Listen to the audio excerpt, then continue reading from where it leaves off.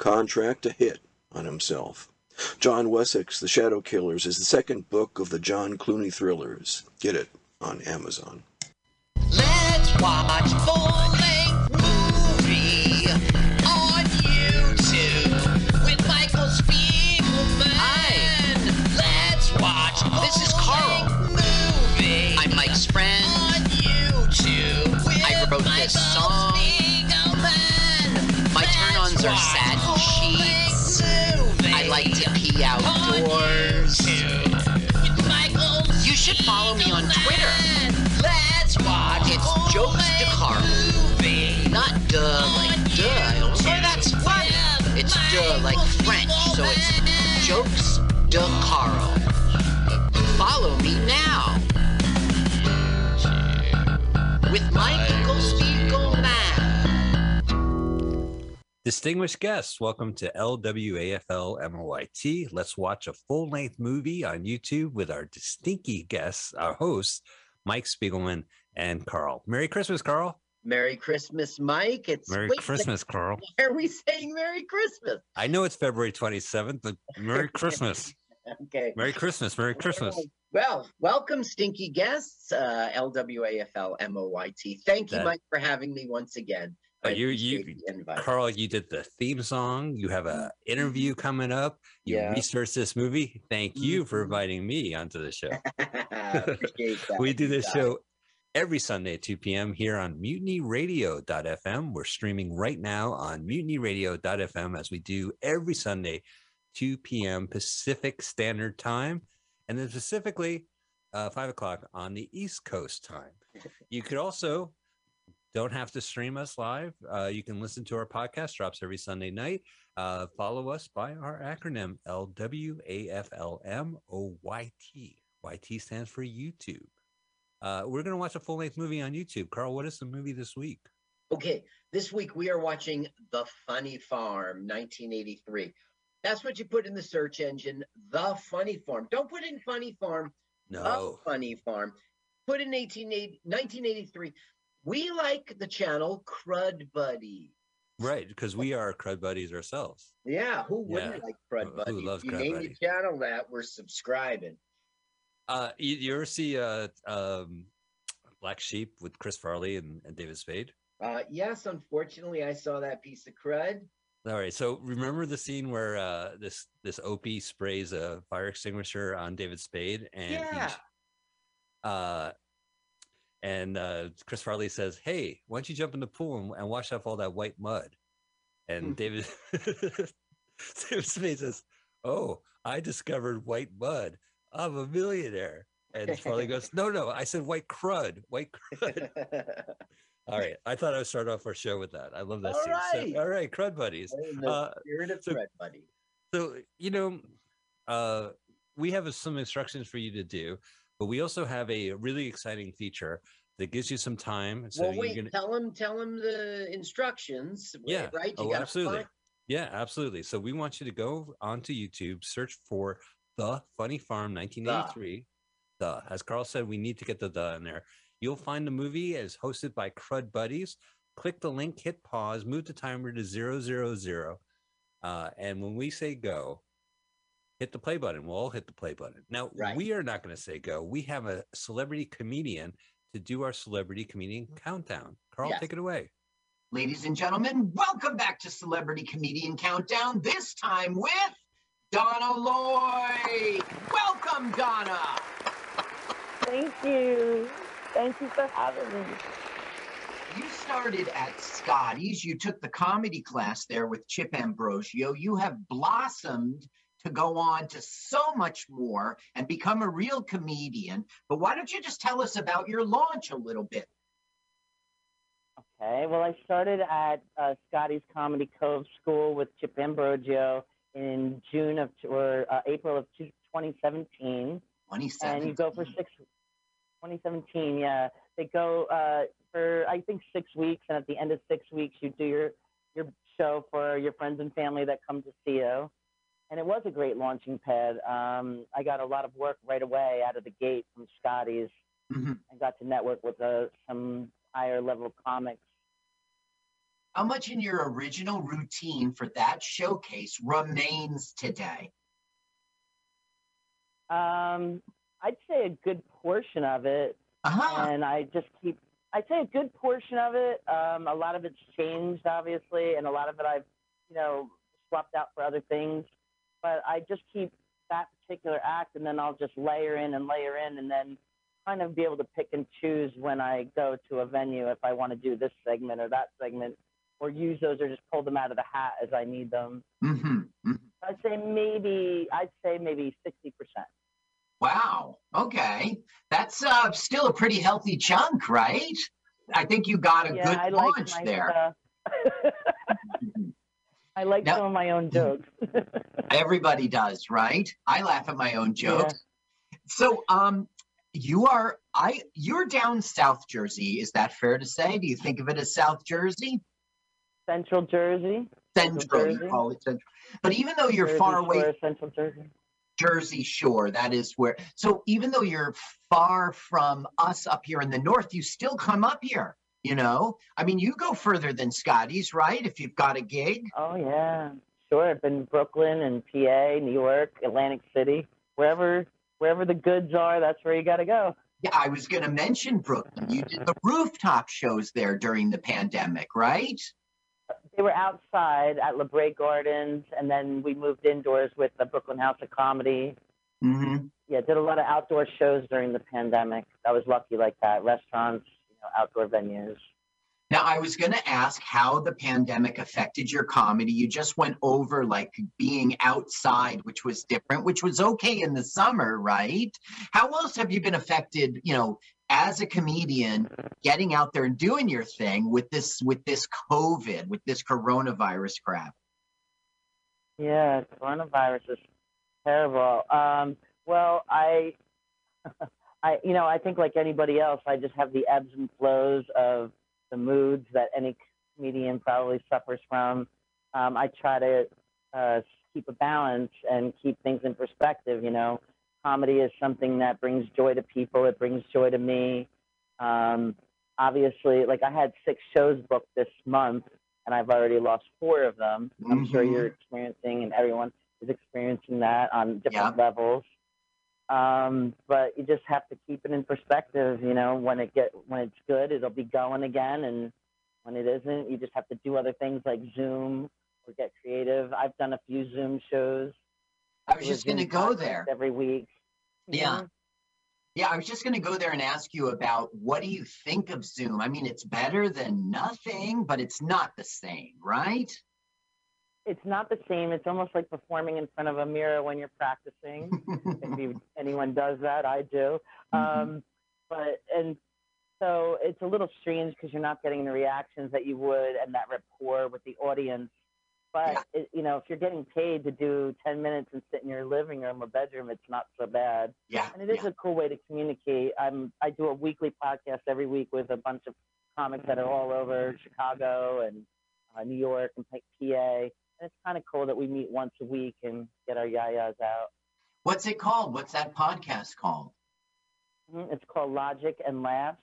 Uh-huh. Headed by Torrey Seward. I think I connected you with him on some level. He's looking to come down and we'll do some stuff at Scotty's. But they're all comics and they're young, and I'm probably the oldest one there. Uh-huh. So there's some generational and cultural things that I don't get or that they don't get, which is kind of cool. But it's a lot of fun. It keeps me going anyway. What do you bring to the podcast? The logic or the laughter? Hopefully a little of both. Yeah. Hopefully a little of both. Yeah. Well, that sounds logical. So, how do people find you out there on the internet, on social media? I think you've got a YouTube channel. YouTube channel, Lwaflmoyt Comedy, on the social media. I'm not on Instagram. I am on TikTok. I think it's called Aunt Donna Knows, although I don't manage those things. I'm not too tech savvy, so I have people that do those things for me. What about Facebook, though? Yes, I have that. Just Donna Lloyd. Comedy. You'll see it. Donna Lloyd Comedy. You'll see a picture of George Burns and Jack Benny, my favorite comedians of all time. That's right. Yes, you do see that. Yeah. Favorite comedians of all time. That's pretty good company there. So Okay, Donna. Everybody at home is poised to watch this movie at the exact same second as we do here in the studio. We're all going to press play together. So why don't you go ahead, Donna Lloyd, and give us that celebrity comedian countdown? Okay, thank you. We're going to go with 3, 2, 1. Press. Oh, I'm really excited about this movie. You know, I heard about this movie because Peter Aykroyd is in this, Dan Aykroyd's brother, who was a part of, I guess, the 4th season of SNL. And then he wrote theme songs for Aykroyd's movies. Right, and he was in some of Aykroyd's movies. But you make money off the songs, right? If you write the song to Loose Cannons, every time that plays, they get a little royalty check. Yeah, exactly. Yeah. And it can be very tiny, but if you're talking about millions, it adds up, you know. He was in The Coneheads. He was in Dr. Detroit. Yeah, so really it. That's really, you know, they were good brothers, friends, right. And they co-wrote screenplays together. Let's see. Nothing But Trouble in the early 90s. Peter wrote the story. Dan wrote the screenplay. Co-created the Canadian sci-fi show Sci Factor. Which makes sense because Dan Aykroyd is also into like UFOs and psycho bullshit. So they must have had a charming childhood where they did 88 episodes of that. And yeah, probably in their childhood, like Dan's going, look at it, look up at the sky, look at that. He goes, holy crap. It's a UFO. There must have been a bunch of them. Must have been. You know what? Peter was probably saying, hey, you know what would be great? And Dan Aykroyd pulls out a pen. No, Peter, tell me. You know, but also, we should mention Peter Aykroyd passed away in November last year. He even got a memorial on SNL. Really? He had an untreated hernia, and he died just before his 66th birthday, like a couple weeks. Septicemia caused by an untreated abnormal hernia. So I think he probably shouldn't have died. He probably, you know, is sort of like a mistake. It's a real shame. I knew of him through different things, but I have always heard about this movie, The Funny Farm. I had no idea what it was about. I just knew that Peter Aykroyd was in it. I saw it listed on FilmRise streaming, and I said, shit, if FilmRise has it, YouTube has it, and God bless it does. And the movie's about stand-up comedy. Yes, that's right. Now, what we're watching right now is a guy named Mark Champlin. And Mark is heading from his home in Cleveland, Ohio, all the way out to LA to become a big comedian. And he's not going to New York City? Right. He's going to LA. So Mark Chaplin is not driving in the early 80s to New York? No. Okay. You think that would be the destination for... Okay, this is our director. Oh, pumping gas in the HBO vanity, but you wish this movie was on HBO. This is Ron Clark. And he is our director, and he's making his cameo. Nice. And he's like, where are you going? LA to be a star like Robin Williams. And he goes, who? How many times will Robin Williams' names will be name checked in this? Few times. Okay. 2 times. Yeah. 2 times. Ooh, a little cassette. Is this like Willpower? It's like he's going to listen to Steve Martin. He's going to listen to George Carlin. He's just, he's listening. You know, this was a time before you could catch any comedian ever. So he has the albums, you know. And hopefully they paid the comedians to be in this movie. You know, I like Steve Martin. Oh, so this is another Steve Martin movie I never saw. Oh, you mean the comedians were hearing the voice? Yeah, on the cassettes while he drives cross country. Interesting question. Did they? They have to get royalties. I'm sure it's probably. Now, here he has arrived in Los Angeles, but in truth, he's in Montreal, Canada. Thank you, Carl, for telling me that up front, so I don't have to, because we're both Los Angeles natives, and it infuriates us to no end when we can't recognize, the Comedy Tree. So he wanted to go to the Comedy Tree, and it's literally closed. It was burnt down. A fire has occurred, and there is noticia No nos entrada, because it's burnt.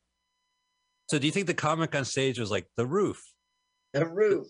The roof is up, on fire. and we're like, Hack, shut up, Hack. No, but I'm being serious. The roof. The roof. The roof is on fire. We heard it. So we don't give a damn. Ooh, juggling. Yeah, so he finds that the club, the comedy tree, it's gone, and so he's sort of wandering around, and he's bumping into Greg. His name is Tony Malsworth in real life, and Greg will let him know about a comedy club called the Funny Farm. That's where it's all happening now. Now, even though we are Los Angeles natives and comedians, we're not going to pretend we know the history of Los Angeles comedy, which I'm sure this movie is mirroring in close to near time, because this is 83. This isn't like dying to get. What was that Showtime Jim Carrey TV show? I'm Dying Up Here, which was a 2-season show about the Comedy Store. Oh, okay. Oh, gosh, I missed that one. I did see Crashing on HBO. But that's a New York comedy scene, right? It's not reprising the late 70s, early 80s. No, you're right. It's a better analogy, the Jim Carrey one. And the thing is, like, okay, it's a movie, so I forgive it. But it's like he's bumping into exactly the right person who's friendly and helpful. Yeah. Well, but okay. I believe a comedian coming into Los Angeles on the first night would drive straight to the Comedy Tree and then harass a street performer to find out where another set is. Harass is not the right word. It's all very nice and friendly. Oh, hey, there's the wall. Where's my picture, Carl? Yeah, you're not. It's prior to your arrival. Now, this was a comedian. Her name is Marjorie Gross. Marjorie Gross. Okay. And she really went on to be a writer. She wrote including Seinfeld. She wrote for a lot of things. Wait a minute. I know who you're talking. She passed away. They credited her as, really got ripped off. She died of ovarian cancer at the age of 40. Wow. Yeah, she's really died young.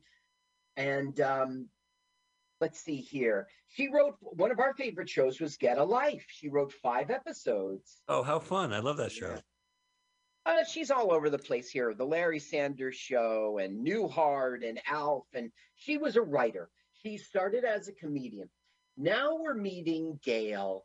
And I guess you're going to want to say she's like the Comedy Store lady. Mitzi Shore. And that's probably her husband. No, or somebody. Okay, the guy she's talking to is the owner of the club, and his name is Harvey. Really, it's a guy named Derek McGrath. You might have known him from Cheers. He was the person who was going to, like, strangle Shelley Long. Like, Of course. Yeah, of course. Now, listen, did Mitzi Shore have a reputation for sleeping around with the comics? According to whom? The comics from the early 80s? Well, I'm just saying, in this movie, that's one of the main things about Gail. She's scared of the earthquakes, and she sleeps with the comedian. Okay, so just for being alive on planet Earth, here's what I know about Mitzi Shore. Mitzi Shore opened up the seminal Comedy Store and redefined comedy, and pretty much everybody in there became superstars. Came out of comedy. And then she was a club owner. So she owned it with her husband, who was a long-standing comedian, like Paul Shore or something like that. I forget. Yeah. Not Pauly Shore. Pauly Shore's her son.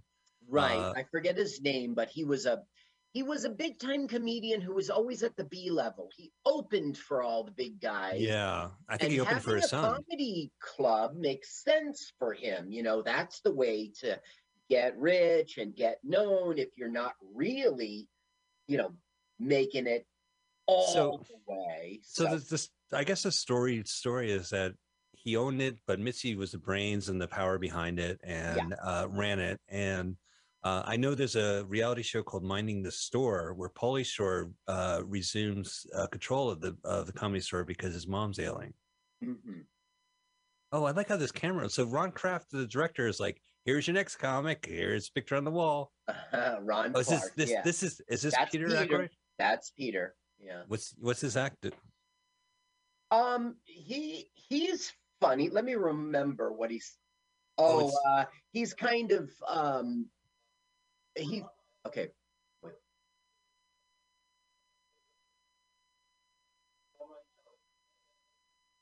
See, I got to say this is very interesting because we've been following Miles or Mark Yeah. to literally drives up to LA and he walks in the club and then the camera immediately flies away from him. Oh, look, you're not going to fuck me? I'm out of here. Yeah, exactly. So it's basically establishing this is where it's at. This is our okay. Here's Howie Mandel, and I was a fan back in the day. Me too. I had his album. Fits like a glove. Yeah, me too. Yeah, he was a really prop comic album. Yeah, he's a prop comic, and he's going to do a few props here. But what the director's doing is letting us know this is the setting for the movie, and the reason is it's where the comedy is happening. Now, this isn't an open mic. It is like in front of real people, but it so feels like an open mic. Yeah. Yeah. And all the comedians know each other. Like half the audience is comedians. Now, it was weird when Gail said, give her the light to Marjorie. Yeah. They flickered a light that the whole audience could see them flickering a light. I've been to clubs like that. There's some you clubs that, have? well, there was a club called Doc's Lab in San Francisco, and unfortunately it closed, but they built it from the ground up. And one of the things they did was they had a light on the wall, like kind of like a submarine light with that kind of like metal around it. And it was very clear. And if you're in the audience, you could pick up what it is. So this is not Los Angeles. This is not Hollywood or Sunset or Melrose. Right. In the movie, it's Los Angeles and it's the Funny Farm, the Happening Club. In reality, this is Montreal, Quebec, Canada. Well, it's just crazy. Well, a lot of, I guess Peter Ackroyd was Canadian. And so is Howie Mandel. Howie Mandel. Marjorie. These are Canadian comedians. Okay, look, I got to go network, Carl. I'll be right back. Hey, great set, buddy. You were great. Hey, can I get a smoke? Hey, you guys smoking pot? You guys smoking pot? Can I join him? This guy, this is Sammy, and he's selling jokes. Oh, yeah, as one does. Right. He's got a special tonight. One joint, and they'll give you a joke. Yeah, that's a good deal. Because I would milk that joke to death. In the plot, Sammy is the son of the very famous comedian Philly Beekman. And they'll go visit Philly, and the director tries to show us the contrast between the established comedians who are like Milton Berle types, the Vegas and the guys, new comedians today, the young comedians, right? Isn't that the HBO term? Yeah, young comedian special. Oh, is he? So I know this guy. This is the Pinky and the Brain guy. Yeah, that's right. He's all about doing impressions, and that's what he does throughout the entire film.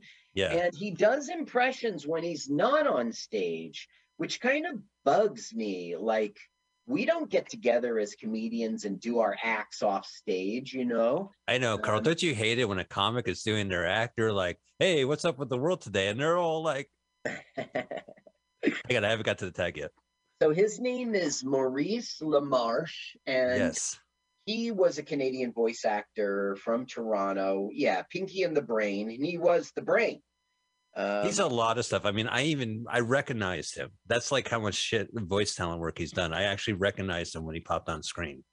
You recognized his face. Yeah, it's ridiculous. It's well, I recognize Tara Strong. I recognize Frank Welker. Mm-hmm. Oh, Drunky pissed in his pants. Yeah, and he goes, well, now that's funny. So he would go on to be in Zootopia. He was Mr. Freeze from Batman. He was in Yosemite Sam from Looney Tunes, a more modern one. Yeah, no, he's the king of it. When my kids were young, they used to watch The Grim Adventures of Billy and Mandy, and it turns out he was in that too. So his name's Dickie in the movie. All right, so fair enough. There's his impersonation, 80s stuff. Hello, I'm Carl Sagan. Billions and billions. Yeah, you're right. He's doing Jimmy Carter. He's doing. You're right. He's doing contemporary. Can I do my Ronald Reagan? Yes, go ahead. All right, Ronald Reagan. Where do you get your drinking water? Well, Very funny. damn, nah, grand Well, slam. Well, now sometimes I'm wondering, why do they have fake names? I mean, like, for instance, Mark Champlin in our film, his real name is Miles Chapin. So why not just oh. make him Miles Chapin in the film? You know what? It's a fictitious film, and they decided to kind of divvy up. I'm trying to think if I've seen like there's a lot of comedy. How many comedy movies have you appeared in where someone shows up with a camera for making either a documentary or like a expose? I was about to say 0, but I guess 1. At the Wawa Social Club, this guy, he's making a documentary and he just filmed every night. So I was only on one time. It was an open mic, so it was all new jokes. But luckily, I hit. So maybe I'll be in this documentary. I'll probably never even know when it comes out. It's going to be nothing, you know. Yeah, it's gonna be nothing. I did one. I was at a comedy competition, which I don't even. It's a show. At the end of the night, it's a show. It has nothing to do with a competition. And some guy was like unannounced recording it. So I'm listening on IMDb for his little magic special documentary. I was on public radio, documentary on comedy, and I told one new joke that I didn't like, and that was the joke they kept because it brought. Great. Thanks. And then what else? Oh gosh. Oh, and then a friend did like an expose, like a fictitious thing at a comedy club, which we taped. I'm in a couple of those. I'm actually in a documentary called The Comedy Club about Cobb's Comedy Club. I think it's where Tom Sawyer's wife yells at me for not cleaning a table properly for a space they never used, which I knew at the day of. But who knows? I heard it was an unwatchable documentary, but it's finally released and they're using it as a benefit recently for Will Durst, which is terrific. He's a great comic, and anything to help him out at this time is terrific. So I like the documentary now. Did you get an IMDb credit? No, I didn't. You know, I signed a piece of paper or I didn't sign a piece of paper.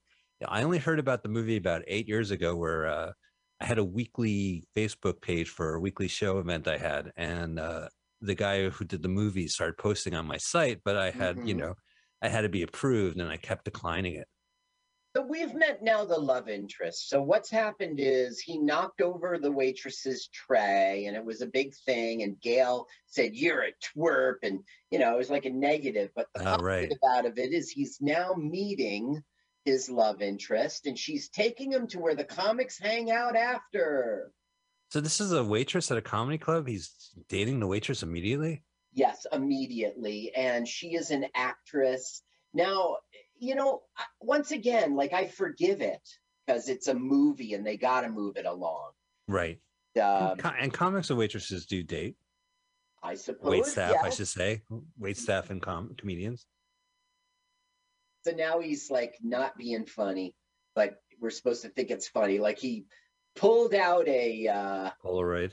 Right. It was really a napkin. He pulled it out of the, you know, and he's saying, "Shake this. If it doesn't develop, take 2 aspirin and call me in the morning." Something like that. Yeah, try too hard, man. But also, you don't. She's really all about soap operas. She's not a comedian at all. That's not why she's in this film. Her name is Tracy Bregman, and she was on Young and the Restless and The Bold and the Beautiful. That's her claim to fame, really. This is something she just did. Yeah. Well, that's good. I mean, if she could deal with soap operas, she could deal with comedians. Look at they're all assholes. Yes. Is this supposed to be cantors? This is like we're seeing that they're crazy. See, he's doing his impression. He's doing Pete, right. I could tell by the eye. So that's the thing. Like, it's just not true that offstage comedians are crazy and kooky. Look, he goes, "Don't try to toss salad." Oh, yes. his lettuce in his hair. It irks me, but it's okay. It's a movie. Yeah, but you know what? Usually comedians are just terrible to be with, especially the popular ones. Like if, you know, you first go to a scene and there's a table. I got to say that, like, comedians are just people and there's a million of them and they're all different. If you listen to Comedian Countdown, I mean, I hit 50 comedians last year for you guys. Now, look, like, people say you got to be suicidal if you want to be a comedian. Comedians are just crazy. Okay, it's true. A lot of them are like that. A lot of them are antisocial and stuff. But it's just not true that is the comedian. There's just too many. No, that's true. But I mean, I've seen like just claim, part of it is that there's a vulnerability on stage. So when you perform, you're basically exposing yourself. And Yeah. some comedians build a way to deal with it by being, it's a sole proprietorship business. You don't have to be friends with anyone. And in fact, you don't even have to be polite to anybody because it's all about the performing and working. And so, sometimes because you're so vulnerable on stage, I feel comedians are assholes. It's the people who quit comedy are still assholes. Then they become assholes. Then there's like no excuse. Like if you're a former comedian and you're still being an asshole and taking stuff and bad mouthing people, just like maybe it's you, Yeah. This is his house. This is where he lives at Starlight Motel. She will way too quickly ask him to move in with her and become in a relationship. Wow, they're kissing. Yeah, he's this whole movie, he moves fast. He goes through everything so fast. So this is like January 1st. This is like a year of this guy's life. Well, he just arrived. He just arrived in town. He learned about the funny farm. He went there, and now he's kissing girls. Yeah, and now he's at the new talent audition. Oh, look at this, the open mic. Oh, and look at all the crazy costume people. There's always crazy. So what happens here is you and I know that comedy doesn't really have an audition night in which you go up and see who's, like we're looking for new talent. No, rather on a weird night like a Wednesday when the bar's not going to make money, they hold an open mic. And it's really just, I wouldn't say a ploy. I'll use the word though. It's a ploy to get people into the bar so they can make some money on a weird night, Sure. And listen, that's when you might get, I did that at Scotty's and I got a job there as like a maitre d' kind of thing. And that meant that I could host every now and again. So in a sense, it hugs reality, but it really wasn't a audition, it was just. Well, that's what they're doing here. People are lining up like, I'm going to be the next star. It's not really the world of comedy. But I do know, like, if they're doing 3 different shows, or like if it's Los Angeles, they might have a 6:30 show, an 8 o'clock show, and a midnight show, and a 10 p.m. show. All right, let me talk about that then, right? Yeah. What really happens in the comedy world, and I think you'll back me up on this, is that you have at a comedy club a host, a feature who does like 30 minutes, and then the headliner does like an hour, 45 minutes to an hour. That's really the formula, whatever club you go to. This club on their Saturday nights, like they have 20 comedians and they all get up there and they don't do a set amount of time. They just go until Gail says, that's it, give them the light. That's ridiculous. Oh, are these examples of the open micers? The housewife and then the kid? Yes. And they're not open micers. They think they're at an audition. They're going to audition night. But I know that, some clubs here in Los Angeles, they do have technically an audition night. I mean, it's a showcase, but basically, you meet the people and they say, okay, come perform on Tuesday at the 6:30. Is it a bringer? No, but, they have other shows that night, even for Tuesday. So maybe it is there. Maybe there is some reality to the audition night. Hey, it's all Grumman's or Mann's. The Mann's or Grumman's Chinese theater? I don't know, even though I live. Okay, here we have Steve Allen. Oh, and Bel Air. Does he know he's in the movie? Probably. Now, one of the first things Ron Clark ever did, this director, listen, he's only directed 2 things. He's not a director. He's a writer. Okay. And one of his very first gigs ever in 1967 was the Steve Allen Comedy Hour. So he wrote 8 episodes of that. Oh, so he got his buddy in there. Yeah, so I guess that's how he knows. Listen, let me talk about this director as a writer for a minute. He wrote the screenplay. Look, maybe he was one of a group. I don't know. But The Revenge of the Pink Panther, High Anxiety in 1977, Silent Movie in 76. It's good. 3 good movies. Revenge is okay. I think that's the one with the parrot. Yes, that's one that's a true Pink Panther movie, not a bullshit let's make some money movie. Like the Curse of the Pink Panther. Oh, I think Clouseau is in an outtake coming up next. Oh, yeah. We are. Yeah. Now Okay. here he was also a writer for Pat Paulson for President.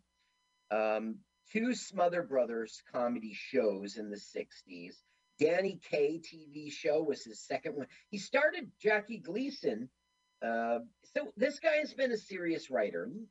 Paul Lynde Show, Rich Little Show, Jackie Mason, The World According to Me. Oh, wow. He's all over the place as a writer. Well, that Jackie Mason show was big back then. Let's see. I think it was the year. Okay. Like 86, maybe. Yeah. Oh, he's 88. Yeah. Oh, he's going up. Hey, man, good set. Good set. Don't choke. So he's I can't going to believe go you're up, and he's only going to do like 3 minutes. And Is he gonna Gail's chew gonna it? say, and did you see he had this traditional Tape player. yeah. So it wasn't his smartphone. Wait, So did he just get heckled by a comic? Yeah, he got heckled by a comic. All right. He's going to do essentially 3 minutes, and he's going to have one giggle at the end. But Gail's going to say, "That was good. That was really good. You can work here." Parking cars. Ooh, like Sam Kinison watching The Door. He's going to be a valet. Oh, wow. So that must have been a really bad set. Hey, it's really great to be here. I wonder if he's if he's eating it, he's probably doing my act. Hey, guys, have you ever tried? I'm sorry I got you here so late. I feel really sick. I had the green bread. You guys know the green bread on top of the refrigerator? I mean, it was fine when I moved in. The green bread. I thought it was healthy. I thought it was vegetable. Yeah, I thought it was vegetables. I thought it was plant-based. It was a growth. So he's eating it, huh? Look at that. We hate you now. Well, he's not really eating it. He's just, they like him. They like him. No, the comics are. Yo, hey, I have a joke for you. What do you call a comedian who heckles? Not a comedian. There. I said my piece, Carl. Sorry, I just got myself a seltzer. What do you call a comedian who heckles? Oh, you're killing me. Not a comedian. Another comedian. Not a comedian. Oh, okay. Yeah, no, you're a heckler. You're not a comedian. The Yeah. moment you heckle a comedian, you're not a comedian in my eyes. So the main heckler at Scotty's, right? He's like one of those insult comedians. Oh, he left his thing on stage. Oh, did he? Yeah, he left his the host called him out. He said, "You left your tape recorder." Oh, that's funny. How could I have missed that? I saw this film like 4 times. You didn't have that sinking feeling. I had that feeling in my stomach. That's why I recognized it. Oh, I left my phone. Shit. I really wanted to listen to that set I ate anyway. Thank you. Once at the Broadway Comedy Club, somebody left their drink up there, and I made a whole big thing out of it. Oh, do you ever like pick up someone's book if they leave their notebook? There's a Lost and Found at Scotty's, and there are some comedians. Okay, here's the guy who's on Cheers trying to strangle Shelley Long. Okay, so this is Mr. Shore. I guess he's just, in this film, he's not related to her. He's just the owner. And he's up there and he's like doing some very bad joke, like a frog in a blender kind of joke. I think you saw this film. And so someone goes, please, an important announcement. He goes, "Oh, excuse me, there's an important announcement." And he goes, "Get off the stage." Hey, that's not funny. These are the comics pissing on the owner? Yeah. Okay, that I gotta find amusing. They piss on Gail and they piss on the owner. No, that's not cool. Oh yeah, here's the message. Oh, there's an important message. Oh, it's Mike Spiegelman's set. All right, I'm gonna open with the green. Or- I'm not opening with the green bread Spiegelman. You got to rewrite the list. I'll close with green bread. Like, do you care when you go up? Okay, you're first. No, of course not. You're first. Important meeting. Oh, I didn't really want to go. You're not Get really off first. the You're stage. second. You're not really going first, Carl. You're second. You see, Because I'm the host and I'll do a few minutes. yeah, and then you'll be the second comedian, and then Yeah, the third comedian will be me because I'm going to go up again, and then the fourth comedian will be the second comedian, and then the fifth comedian will be me again, and then the sixth comedian will be the third comedian. It's easy as pie. You're not first. Now go. Don't you hate when hosts do like 5 full minutes in between people? I hate that. Yeah, I do, and I'm looking at you. I hope every comic went cold when I said that. Oh, is that her casting couch? There you go. Yes, this is her casting couch, but that's not what she's going to do. She's basically tricking this guy into becoming a valet parking attendant. No, I did see this, but I'm just going to say this once, Carl, and pretend I never saw it.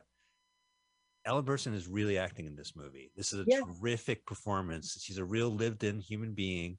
Yeah, and you can see her as the brains of and the disrespect she gets and yeah. how it feels on her, and it's like a real lived-in performance. I was just stunned by it. So anyway, just getting back, we'll get back to our little Miles and our Howie and our other comedian friends acting, but it's a real difference to have an actor in this movie. An actress, yes.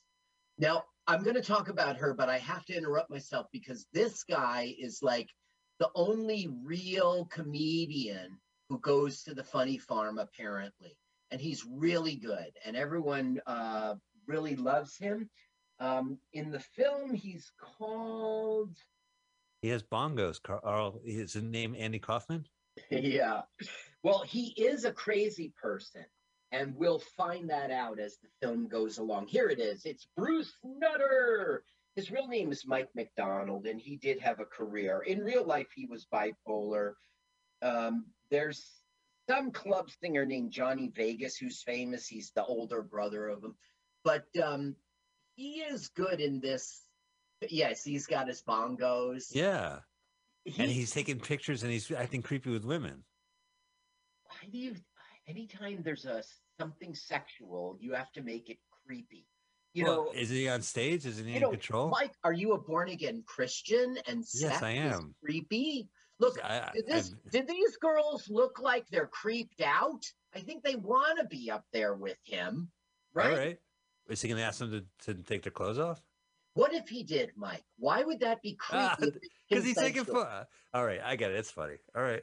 Again, I saw Howard Stern live like 40 years ago. Who am I to say? There are advances. Excuse me, Mike. Mike, there are sexual advances that are unwanted, and those are creepy. Every sexual advance in the world is not unwanted. Every sex thing in the world is not. And another thing is children. If there's ever any children on the screen, you go, oh my God. Like, what? You want to fuck children, Mike? Gee whiz. Wait, are there children in this movie? No. Then no, of course not. No, but we saw Bugsy Malone and you were like, this is sick. What's sick? It's cute. It's a little inappropriate. It is not inappropriate. Bugsy Malone is a little inappropriate. Because Jodie Foster was being sexy or something. She was. Hey, when was the last time you were in a club and they had a copy of Variety in the office? Well, in 1983. All right. Well, yeah, you're right, because this is the powerhouse. Listen, I'm eating my cake and having it too. I'm saying this movie is sexist while I'm looking at this woman. So there we go. Now, this is, that's what he's saying. He's the only real comedian we've got. And I kind of don't know what that means because it's supposed to be a comedy club and those guys are all the chosen performers. Peter Aykroyd. This is Andy Kaufman. He's telling the audience to come out and I'll do a new performance. Kaufman did that. Well, you know what's funny? Steve Martin did that. That was interesting. Steve Martin's first. When Steve Martin first had his routine, he would go to San Francisco. He would go to. He would take the people outside. Now he had to learn to only do it after they dropped checks and got their money, you know? Right. This was a Steve Martin move. He discovered it by mistake one day. I read from his book. He was saying, okay, that's it, show's over. And everyone thought he was being funny. And he goes, no, seriously, show's over. I'm going outside now. and everyone started to follow him. And he was out by some like abandoned pool, and he walked down into it, and they all stood around the pool as he kept going. So by that weird night, he made it into a thing. He would take everyone out into the street, and then he would leave.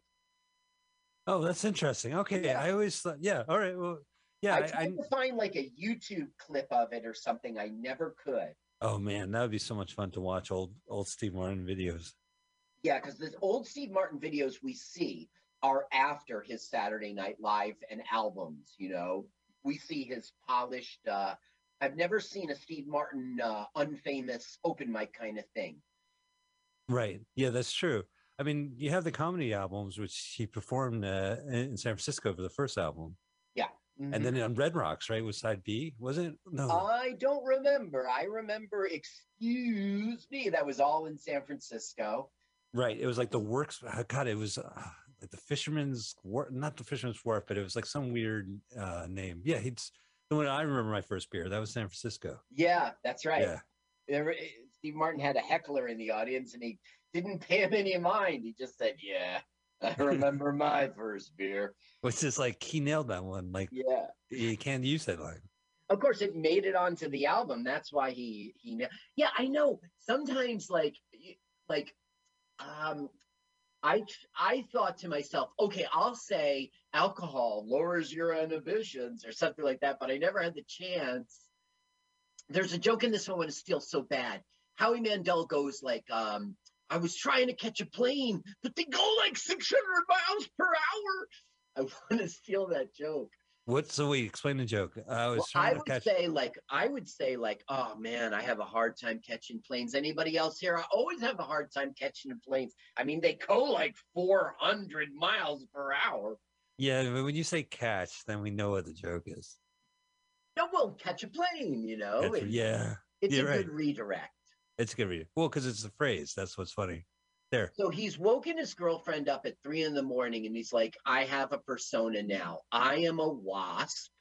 Nobody else is the comedian. You've got the lesbian comedian, the Hispanic comedian. You've got but nobody's a wasp comedian. If I may. So comedians have to pander to white audiences so they can immediately be liked and do their time in peace. So it's like, oh, I see a Mexicani or whatever they say in this movie. Yeah. And he's like, he watches that. He goes, shit, I'll just say I'm white. I'll do the same ethnic humor, but I'll say I'm white. Uh-huh. Well, you're right about that. And I really didn't appreciate it in this film. The guy, his name is Dino in the real world. Let me see if I can find it. Lou Dino as Miguel. He was only in 3 things, but you're right about that. He got up there and he did stereotypes about Latino people that white people would appreciate. Yeah, the fry cook. Right, and he did his horrible accent and stuff. And then when the black comedian goes up, he goes, "Can y'all see me or should I smile?" It's just so like what's the word? It's like it's a bunch of things. It is pandering. It's pandering to like the worst in us. Yeah. You know, you're black, so you got to make it about being black. But he made it about like how a dummy white person would make a black joke. Like, I don't know. Oh my God. These comedians have day jobs. How strange. Yeah. Now this is the Pinky and the Brain, and it's his day job, and they showed up to fuck with him. Oh, and Howie Mandel has his handbag. Yeah. It's a handbag. His handbag. Yeah, I getting back to like it is kind of pandering, and also like the material is aimed for white clubs, you know, and if you're going on the road and stuff like that, if you're a road comedian or a little warrior, you're gonna have to play that way to connect to any crowd, you know. But I guess yes. But also like there's other clubs, you know, like if I pander as a Jew and then I do a Jewish room, like am I gonna do the same bits? Probably where I have to explain Jewish stuff. Right. So it seems weird that this guy is like, he sees that formula is in place because that's the only way. Oh, Fern Bar, how fucking Los Angeles in the 80s. Yeah, and he's complaining about LA right now. Well, you are in a Fern Bar, drinking Perriers. She's just like the perfect girlfriend. It's a movie, you know? Oh yeah, because I mean, I don't know if waitstaff likes getting hit by comedians, and then if they, if they do come across, they meet someone at work and they date, sometimes it doesn't last, or sometimes it's really ugly. There was a ridiculous thing they said in here, as if like, like band members have roadies. There are comics there are women who just love to date comics. It's not true. That's not true. That's It's not true. not true. I As a matter know. of fact, we are the only, like, get up on a, like you're an athlete or you're a musician or you're an actor. We're the only get on the stage and perform thing that does not attract women at all. No. Yeah, no, there's no groupies. Nope. Nope. It's weird. Groupies. One aside I would say is that Los Angeles, like porn actors, I guess in the 80s, I learned this from the True Hollywood Story for the kid who got his tongue stuck on the pole in Christmas Story, Scotty Smith, who got into pornography. But they would always go, he met a lot of people at like the Comedy Store because they would go be audience members at the comedy clubs. Look at the cops right behind him. Oh, they fucked up. Oh, well, no, what they're doing is a pretend insurance scam in which they're claiming they're hurt and they got hit. And then when it turns out to be cops, they bail. They say, "Oh, I feel better now." And I don't know. It's not funny. Oh, so they thought it was like a civilian car behind them and they were going to. Yeah, and then it was a cop. Yeah. But they got a comedy show. The show's still going on. Well, no, they're all not there yet. And Gail is freaking out because none of them. So he goes, "What about this one? What about that one? All right, put this one up." And then, that's how they're giving Mark Champlin a shot. The classic. That's a classic. Oh shit, no one's here, and that fucking comic Spiegelman's still at the fucking bar every night. Right. Get him on. Give Spiegelman a shot. The last time that happened, I could see the club owner like shaking because there was a possibility that she might have asked me. Like she was trying to look for everyone but me. And I was like, well, I didn't really sweat it because I had a show that night. I felt insulted, but it wasn't like I didn't really, of course I would have dropped everything and done it, but yeah, it wasn't like I was getting a set that night. That's what I was thinking back then when I was that young. Right. But yeah, it was a little, you gotta have a thick skin sometimes. So now they're like, "Oh, we feel better." Oh, because an ambulance showed up. Yeah, something like that. It's not funny. And it doesn't make sense in the real world. And oh, there's old Colorado Avenue in the heart of Santa Monica. Yeah. Oh, by the way, they got signs. They made signs and put them up. This is his big shot. It's your big chance. Right. Oh, I see. He can't believe it. Now, it looks like valet tickets, but I'm sure it's a set. Like every time you go into a big club, I would always have my set list like prepared just in case. Me too. I have a set list in my wallet and it just sits there for the day. It's like, Mr. Kevin Hart is sick. Can you? Yeah. Yeah. Listen, Peter Aykroyd, Howie Mandel, Maurice LeBrain. Wait. I'm sorry. This guy is Native American, and he's doing exactly what you're talking about. He's making smoke signals jokes.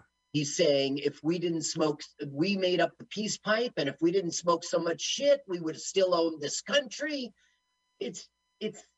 I feel bad for him. I'm insulted by the world that it has to be like this. But I also feel like Mark Chapman, so this guy who can if it's a white crowd that everyone's been pandering so they can get, if he's on the same white, like they're all, and he does this, he does the same routines that everyone else is doing. Like he steals, the only reason they're doing that material is that they can't just be themselves. They have to they can't be themselves. So he says, "Oh, you know what? I'll just do it, but I'll do it a white style, and then it's creative though. It is. Well, the whole WASP humor in the 80s was Martin Mull, the history of white people and mayonnaise jokes and stuff like that. And they're funny. I mean, there was a good mayonnaise joke in The Jerk. And they made a sandwich with mayonnaise. I thought I knew guess. that whole film. I don't remember. Didn't like his family made him a sandwich that had like mayonnaise on it? Or I they don't. made him some kind of sandwich. I don't know if mayonnaise was on it. I'm talking over this guy's set. Oh, there he All right, is. go ahead, put on the voice. Let's hear him. All right, here we go. Studio sound.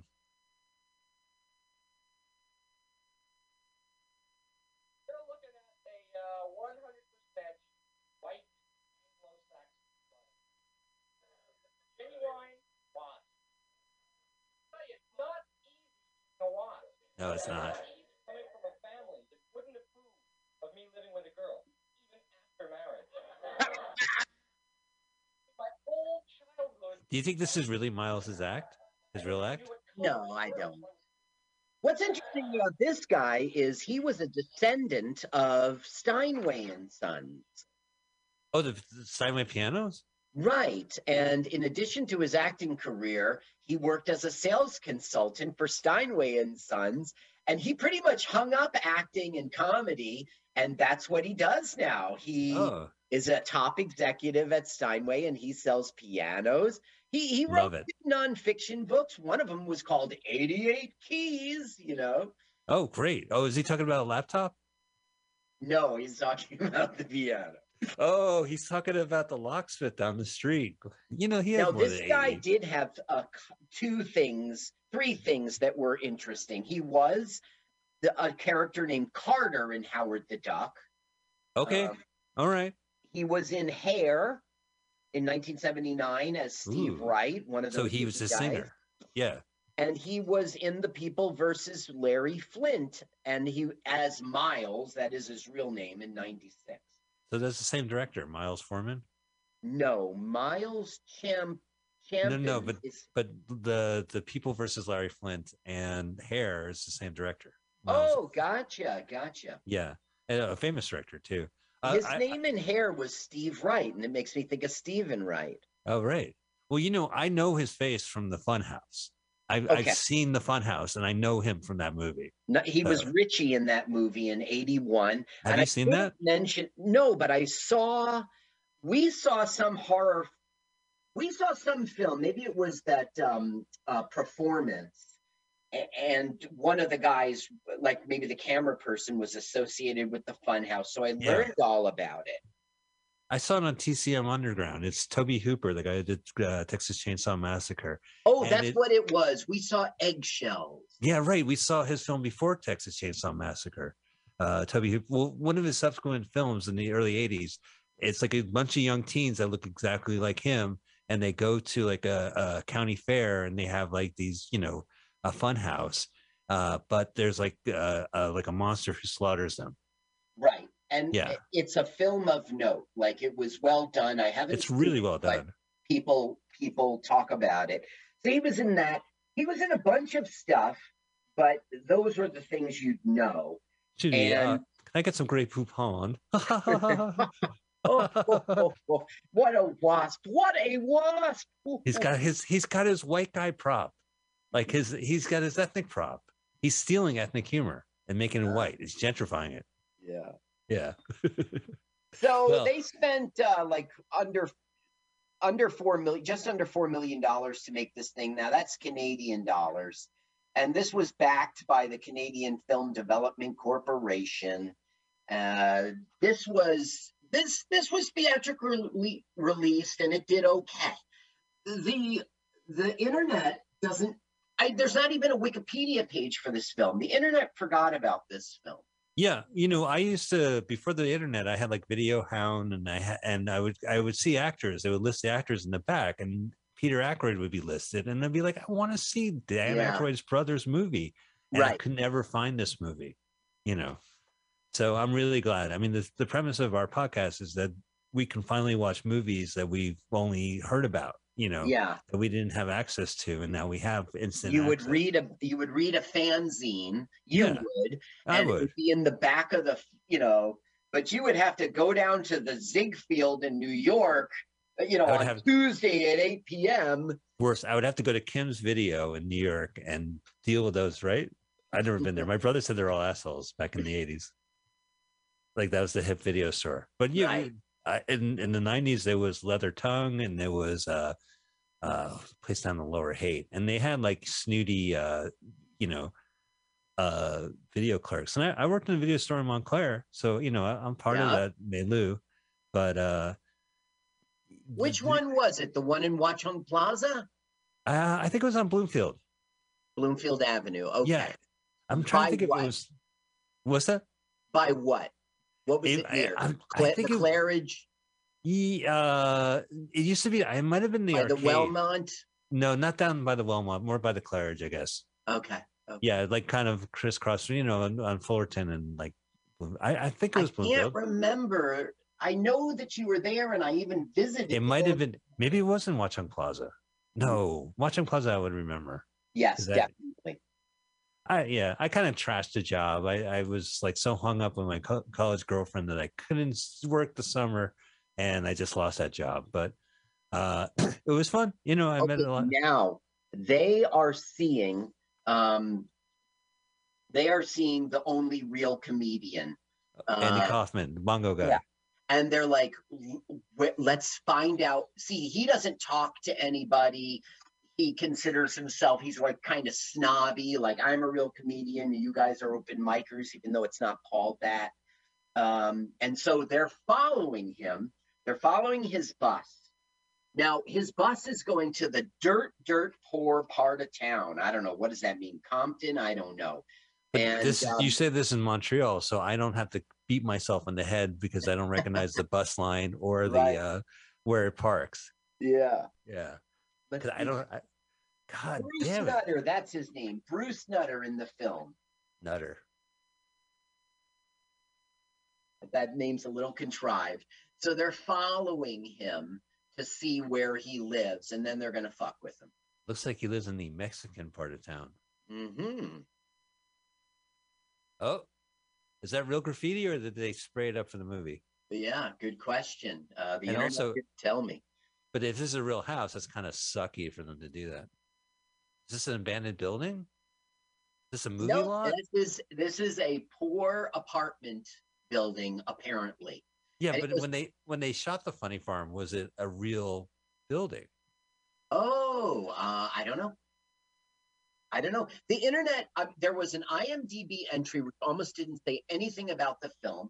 So, I usually get my main information from Wikipedia, fill in the blanks with that trivia section from IMDb, and then begin scouring the internet for the real interesting stuff.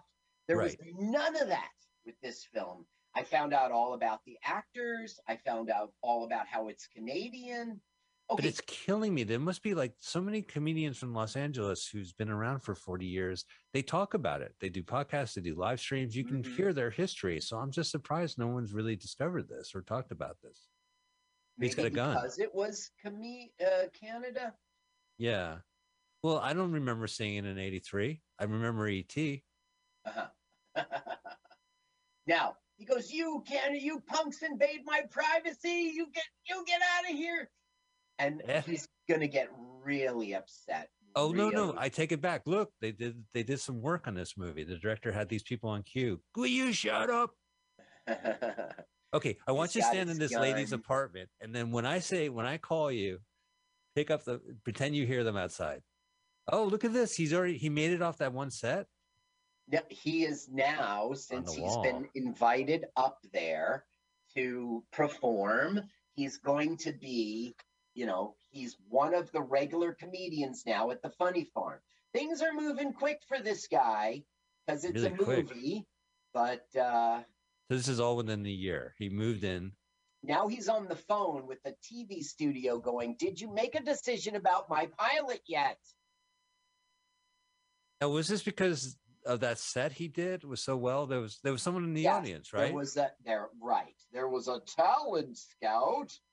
And he's auditioned now for a pilot. This just isn't the way the world works. As a guy who's made a pilot, nobody was interested in it, and then is now in the middle of making a second pilot, I assure you, America. Now, I know this was a different time, but still, you don't just walk off the street and get offered a pilot. Let's put it this way, okay? maybe the writer and a director is so fucking bitter that in his movie, the fucking young handsome guy immediately gets a pilot. Right. You Just know, vicariously. just for the sake of the story and just for his bitterness. Now he's at Sammy's house and he sees Sammy with the picture of Philly Beekman. What's going on? Then he finds out it's my dad. My dad. Well, why don't you go on stage, be Philly Beekman's son? This guy, he plays all around the room, and he's Philly Beekman's son. Give it up for Philly Beekman Jr. I mean, Tony Beekman. Sorry, Tony. sorry. There's some, I guess, Buddy Hackett's son was a comedian. I don't know. Jackie Mason's daughter, and it's illegitimate. She changed her name to Mason. She's Sheba Mason, just so you know. She's the daughter. There is also Kelly. Kelly. Living in a van down by the river. Oh, his brother Kevin. His brother is and they look similar. They're okay. So because Sammy's dad is Philly Beekman, he's arranged for these guys to get to go there for free to Vegas. So they're flying. I don't know if they paid for the plane. What are they going from Montreal to Toronto now? They're going from Los Angeles to Vegas. Oh, it's smiling. Got a clown face clown. Oh yeah, and look, this looks kind of like Montreal's version of Las Vegas. No, they're in Vegas. Oh, Pia Door is in Las Vegas, Carl. Don't you think of that movie, Fake Out? Fake Out. There's Don Rickles. Oh, and he mooned him. Where it's at. We saw Don Rickles. Yeah, in Las Vegas as well. I believe that this has got to be really Vegas. I mean, they're not going to do the fake set. No, and they actually paid to get like this phony name up on the sands. Yep. A marquee. Yeah, now, that's great. This guy, Philly Beekman, his name is Jack Carter. And he was Jack Carter. Yeah. So he was like in the vein of Milton Berle. And we should let's see if we can enjoy his act. You want to listen? I do. Funny. So this has to be his act. He's not doing a character's act. It's probably Jack Carter's bit act, right? He goes, this band is one of the greatest bands of our day. I don't know. At night they kind of stop. Here he is, Jack Carter, 1983. He had a long, distinguished career. He died at 93 in Los Angeles. And like 6 years ago. I remember that. Let's see here. 93rd birthday, 2015. He's killing it.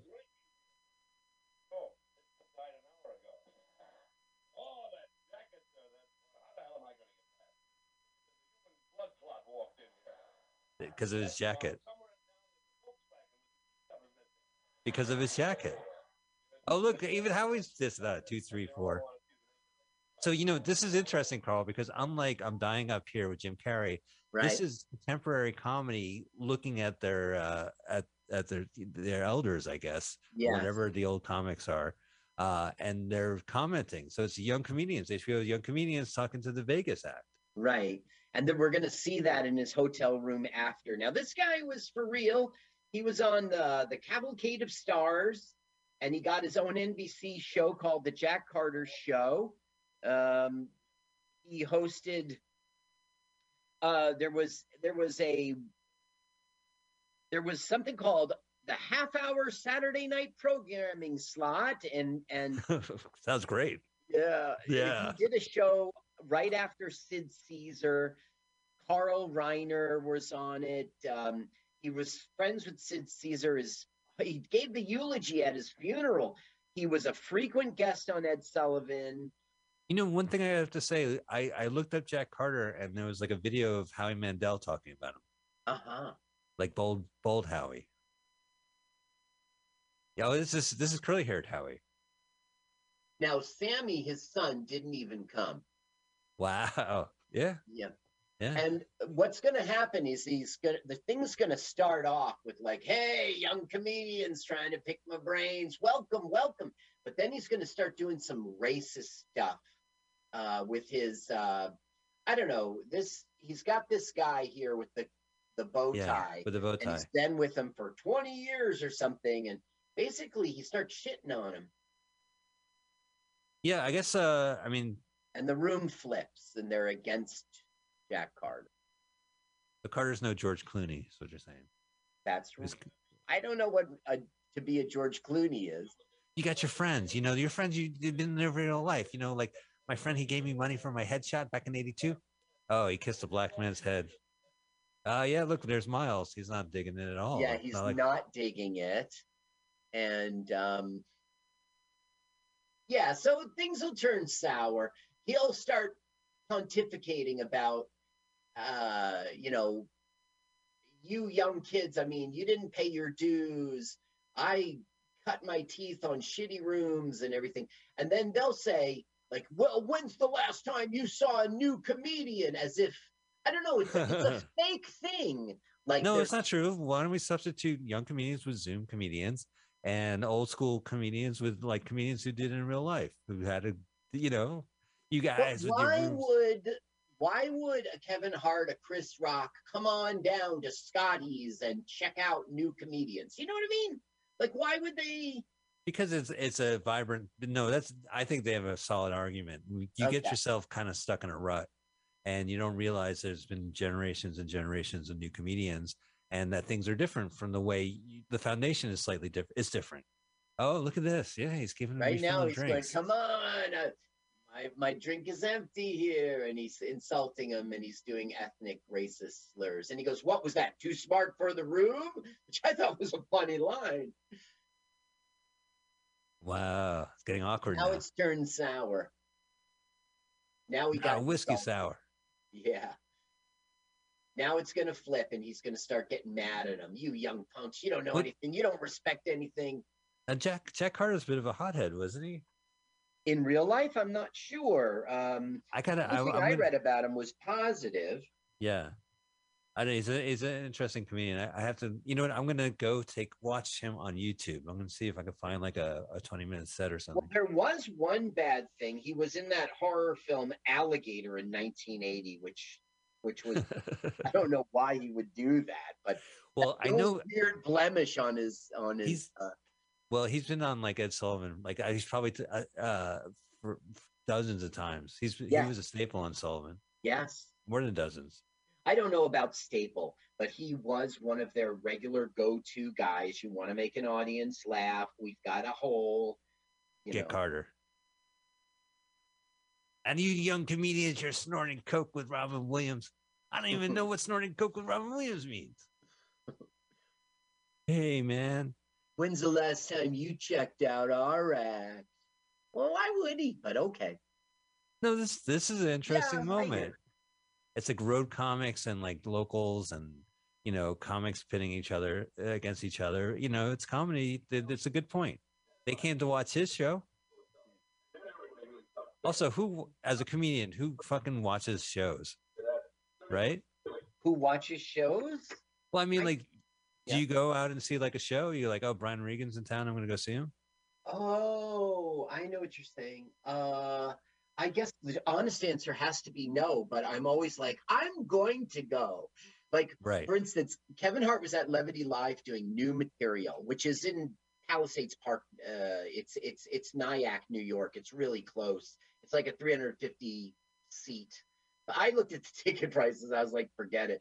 Also, Louis C.K. was there after his disgrace. And I was like, this would be interesting, but I never went. There's another name you would know, and he was at the Stress Factory in New Brunswick, and the show was called Trying New Stuff. That's about 250 seats. I was going to go to that. I didn't. You know, so, I mean, this is all pre-pandemic talking, and actually when I had a little more of a drive in comedy, but you would go out and you would, you know, at a showcase, I would always watch people because I wanted to see what they were doing. I wanted to see, and if they were good, you know, like Tom Rhodes, I think is a fucking genius, and I watched him every time, and because everything he does. Oh, is this the executive? Oh, it's Brandon Tartikoff. Now this NBC. No, it's Brandon Tartikoff. He Who had are a we going three-piece with? suit.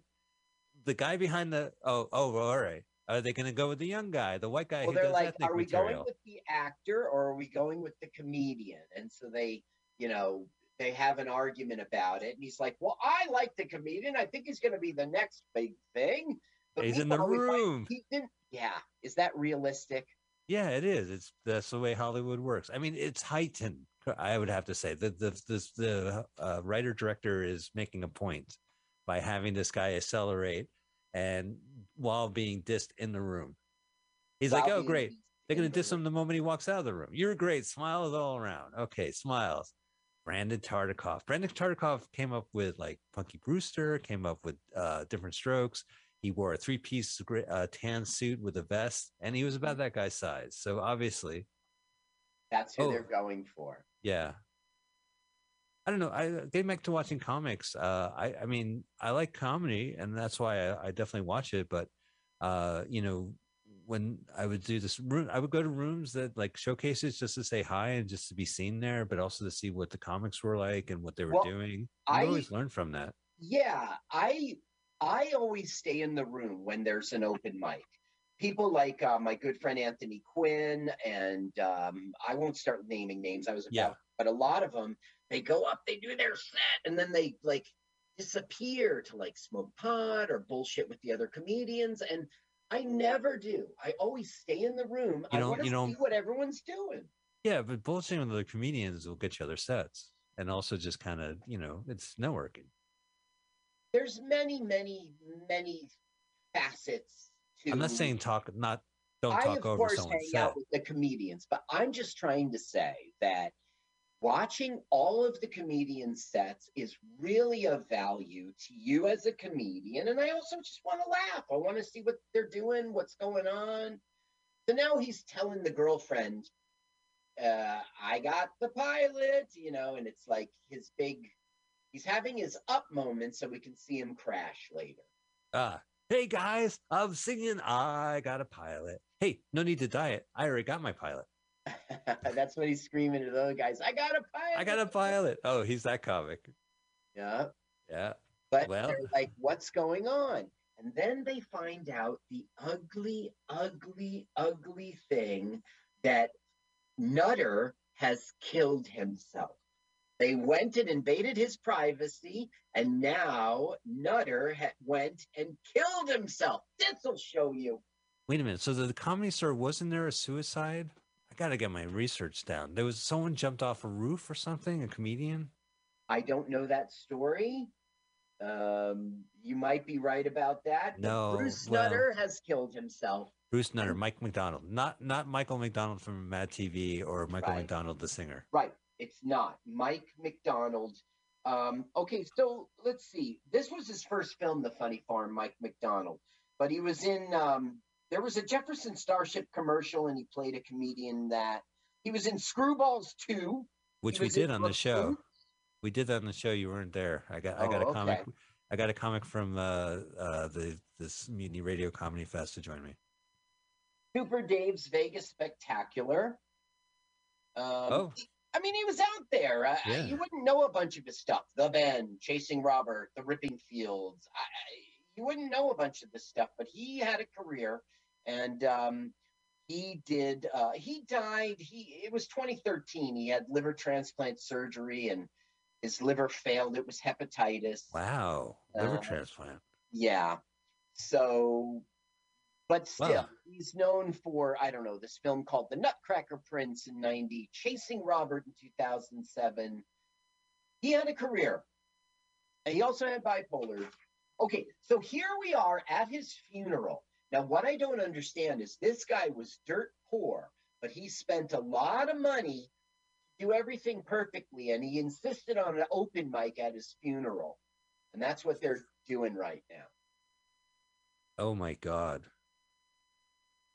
Do you want to know, Mike, at your funeral? I don't think I do. I think this is a movie. Now, you saw this movie already, so you know the punchline here, but people watching at home won't know. Well, I should mention what I know is that our Sunshine Boy was going to perform, and Brendan Tartikoff was going to go over to the Comedy Store and watch him, but because of Bruce Nutter's fucking prank, he can't perform.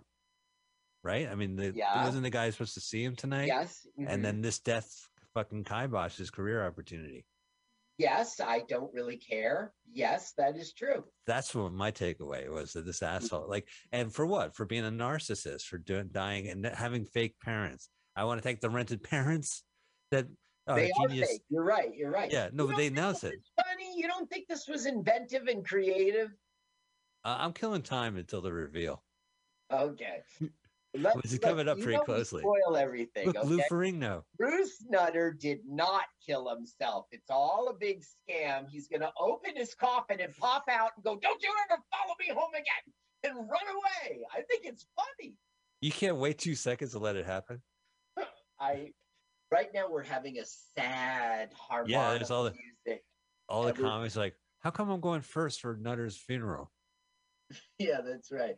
I don't Do you care when you go up on Nutter's funeral? No. Okay, you're first. Okay, the ghost of Nutter shows Now up. Gail's freaking out. Ah! Don't you assholes ever follow me home again? Right, and look, Miles is like, you asshole, like you fucking Brandon Tartikoff. Peter can't watch Aykroyd's me. like, I'm gonna kill him.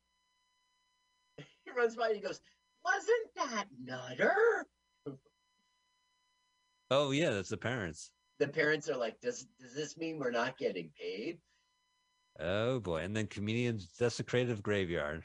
Now, We're chasing. most all of this film was well written in how it flows. Right. This next cut is not well done. It doesn't flow at all. All of a sudden, like there's no reason for them to be all here in this same room. Look at that. Howie Mandel is passing a joint. Yeah. He's letting people smoke it, and then he's going to smoke it again. You mean because of COVID? Because of he's famously he doesn't shake people's hands. You know that. Oh well, that could have developed. Yeah, he's got a OCD kind of germ phobia thing. Yeah, right. Of today. But in this scene, he's smoking a communal joint. Right. Now it might be because it's a movie, and it might be because his paranoia hasn't developed yet. I think as comics, they were just smoking anyway, so it was kind of second nature. Let's see. Let's talk about Howie Mandel. Sure. Okay, he is Canadian. He's totally Canadian. We know him from Deal or No Deal, the Suitcases game show. Right. Bobby's World. There's Canadian and England counterparts, and he's on it too. He got big he got little as a comedian, but then he got big on this medical drama called St. Elsewhere, which you remember was a primetime show. It was on 6 years, and he was a doctor on it. Well, fits like a glove. He took a surgical glove and he blew it up and looked like a little chicken rooster. Yeah. He put it on his head. Put it on his head. It's so part of it was that he was a prop comic, and he was also that doctor from St. Elsewhere. Mm-hmm. So it kind of clicked on that. Like it was like well, yes, he was the prop comic first. It's true. St. Elsewhere didn't make him. But because of being a prop comic, he got on St. Elsewhere, and so he had 6 years of exposure to the public. Now, he didn't take that and go on to do a huge movie career. Instead, he turned it into like a voiceover career. Well, we should mention that as a bad movie podcast, I mean, a good podcast about bad movies, he was in Walk Like a Dog, which if it was on YouTube, we'd be watching it, where he's like a human dog. And then he's the monster under the bed or in the closet. This movie is like a cult film. I have people swear by this film, and I really enjoy it too. He's good in it. So he's done some real cultish films. Like this is a cult film too, I would imagine. But yeah, he was the voice in Gremlins, the voice of Gizmo, and in Gremlins too. And he was in Tribulation, which was a one of those Cloud 10 pictures. Remember we saw Cameron, what's his name? Oh, like a born again Christian type? I mean, I'm not born again Christian, a religious, a spiritual based. Cloud 10 pictures is faith-based pictures, and he was in Tribulation in 2000. We know him from America's Got Talent. He was on the 5th season, but he did a lot of voiceover work. He did a lot of, The Aristocrats, and Bobby's World was his own. Yeah. He was in Pinocchio and Hansel and Gretel and Tangerine Bear and Jack. Well, you ever see lots of voiceover work. He does. You ever see How We Do It? This is how we do it. Hey, we're at a Las Vegas buffet, and unbeknownst to the tourists, we put gold tokens in instead of food. Let's see what happens. This is Okay, now how we do Gail it. is paranoid about earthquakes. She hates it, right? Right. And we find out that she sold some of their stand-up routines, and it aired in Ohio, so they're pissed. So they're pretending there's an earthquake. It's a pretty good gag. Peter Aykroyd's got them. So now she freaks out and goes, "It's a quake! It's a quake! So was she fucking comic? Was that the whole? So that's the thing. Like a comic was like, I'll seduce her, and then when I'm fucking her, we'll have the audience pretend it's an earthquake. Right." So then she comes out, "It's a quake!" And then somebody tips her off that it's not. She's Oh, been Maurice did hacked. it. She was fucking Maurice. I thought he was a cool guy. That's not cool. Well, Maurice, they are all not cool. They're all in on this. And the only one who feels any pity for Gail is our star, Mark Chaplin. And he's going to get into the car with her and try to like calm her down. Now, the owner's freaking out because nobody's inside spending money. Right. So he's trying to send them all back inside. What a weird scene. What a weird club. Mark Champlin is his name in the film. I get it mixed up because it's Miles Chapin and Mark Champlin. Anyway, he gets in there and he basically, she's like, get out, leave me alone. And he doesn't. And then she like sort of speaks her mind in her heart about how like, why doesn't anybody like me? I love them. They give me joy and happiness. I'm all about these comedians. And so we're getting some feelings here. Do you think club owners, comedy club owners really feel this way? I only know one comedy club owner really, really well, and he doesn't feel that way. Everybody kisses this guy's butt. Yeah. Yeah. Wow, it's so funny. Not since Joe Piscopo and Treat Williams have I seen such a acting combo of comedian and Ellen Burstyn. She's Do you ever doing see a Dead good Heat? job right now as an actress. She Yeah. She definitely grounds this movie. Like she's given a real performance. This is a real person, it feels like. Now, we saw her in My Old Man last year. That's right. Yeah, she pops up in a lot of great stuff. Like when I see her name, like I'm watching a movie and her name's in there, I'm like, all right, or a TV show. She's because good. she's good. Now, Goldie Hawn movie, what was it? Private Benjamin. That's how the country got to know her. Yeah, that was a really big film. Yeah. Yeah, it was a memorable scene. She was Mrs. Peacock in Clue. Right. So look, Mrs. Shore. I mean, Mrs. Mrs. Farm. Just feel better. Hey, can I get a set Tuesday? I'm gonna let you go and just think. But if I could do 7 minutes instead of 5 on tomorrow, that'd be great. Oh, look, he's got the congratulations telegrams. He's got his headshot. Yeah. Yeah. So this is day one of his pilot. He's already gone out there and done some of it, and they didn't like it. He wasn't good enough. And the woman is like, an "I told you so" moment, because she suggested the actor. Look, you want acting? You hire an actor. So now they're going to let him go. Do they have really? You saw this film. He's getting fired right now. Well, I know this film. They say, "Hey, we got an actor waiting in the parking lot. He's smoking a Marlboro right now, but just give me the word. I'll give him the eye. He'll come right up." Yeah, there we go. Hey, look, my character. I think my character would be great if it had more lines. Yeah. Okay, hey, listen, we're off the set. You're fired. Yeah, that's right. He Yeah, goes, "We're going in a different direction with your character." He goes, "Fine, no problem." He goes, "No, you don't understand." He goes, "Wait a minute, are you firing me?" He goes, "I didn't say that." He goes, "You are firing me." He goes, "Well, you said it." Ugh, what a passive aggressive asshole. He leaves the artist entrance. So this is Montreal with the artist entrance. It's is this like pronounced Montreal? UBS television. So it's like Canadian. Yeah. They moved the C for Canada up and made it a U. Yeah, instead of CBS, it's UBS. Why not? You could be all right. So, "Hi, girlfriend." And he goes, "I blew it." So basically, he's going to have a crybaby I quit comedy. Yeah, Not I this know. second, but then he's going to start driving home. He's going to go to some honky tonk and do like 5 minutes. Everyone's going to love him. And he's going to turn around and come back and she's going to be happy. It's a very poorly written end.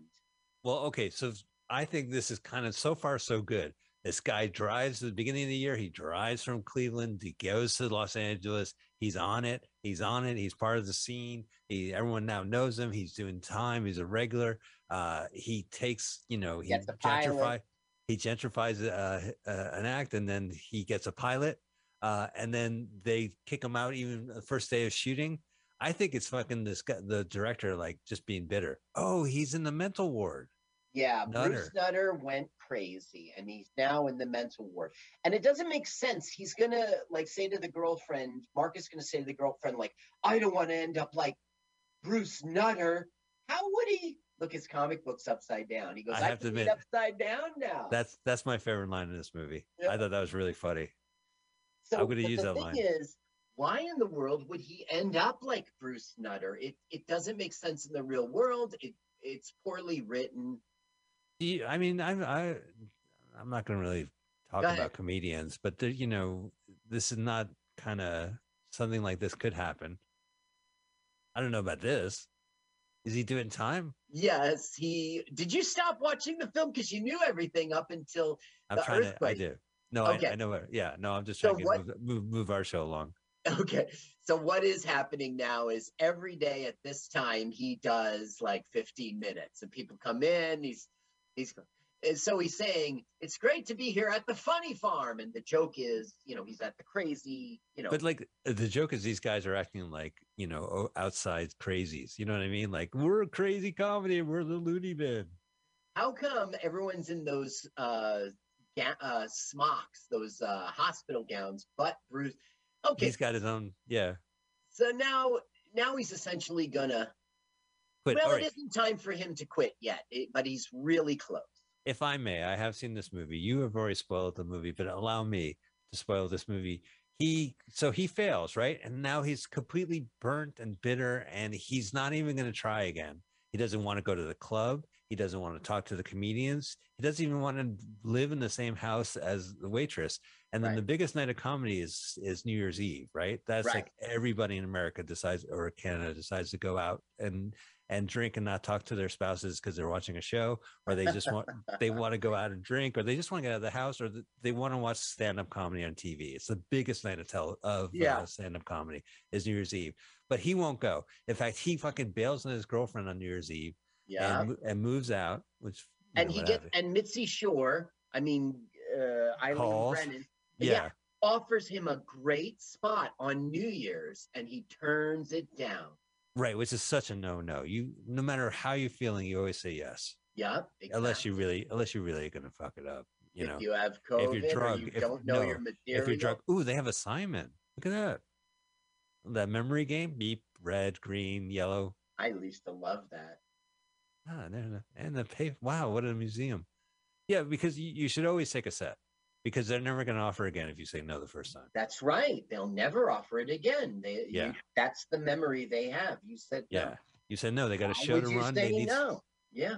I mean, as running a show, sometimes someone does a show or there's a spot missing. You need someone ASAP. You don't need bullshit. Right. I don't need 40 questions. I don't need you saying I can't do it, but I'll love another set and then follow up. That's not the reason why I'm calling you in this 11th hour. Right. I need someone. Can you deliver? If you deliver, I'll get you another set. But if you don't deliver and then you keep pestering me for a set because the last time I asked, it's gone. I don't have time because I have 500 people pestering me anyway. Look at her face. I'll never understand comedians. Click. Right. Look, there's Mr. Shore. I guess he maybe is a kind of Mr. Shore if he's. You don't think they're married? She's fucking people, comics, but they could be married. In the beginning, the juggler explained that he was the club owner and she was the manager. Oh.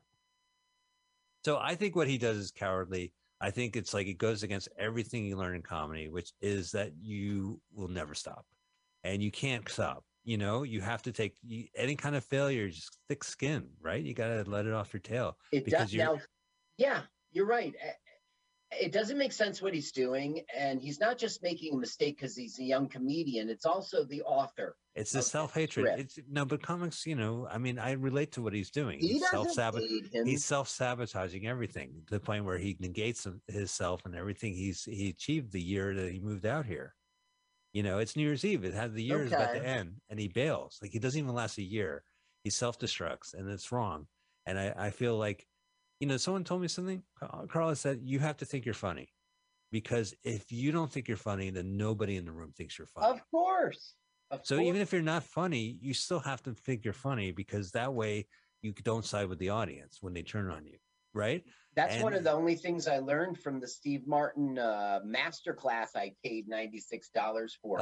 You got to pretend you're killing when you're up there. If you do a joke that doesn't work, move on. Right. Oh, that's a good point. Yeah. So he doesn't do that I mean, that's the thing. So he should show up. Like comics would love to say, "Oh, what happened to that pilot you were yelling about at the parking lot? How did that turn out?" Right? Yeah. He's going to eat a lot of shit, but you do eat a lot of shit because it's a sole proprietorship, and things are raw and rocky, and you're vulnerable on stage. And I don't know.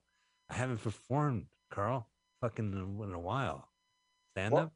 Yeah, you haven't personally performed. I used to produce COVID.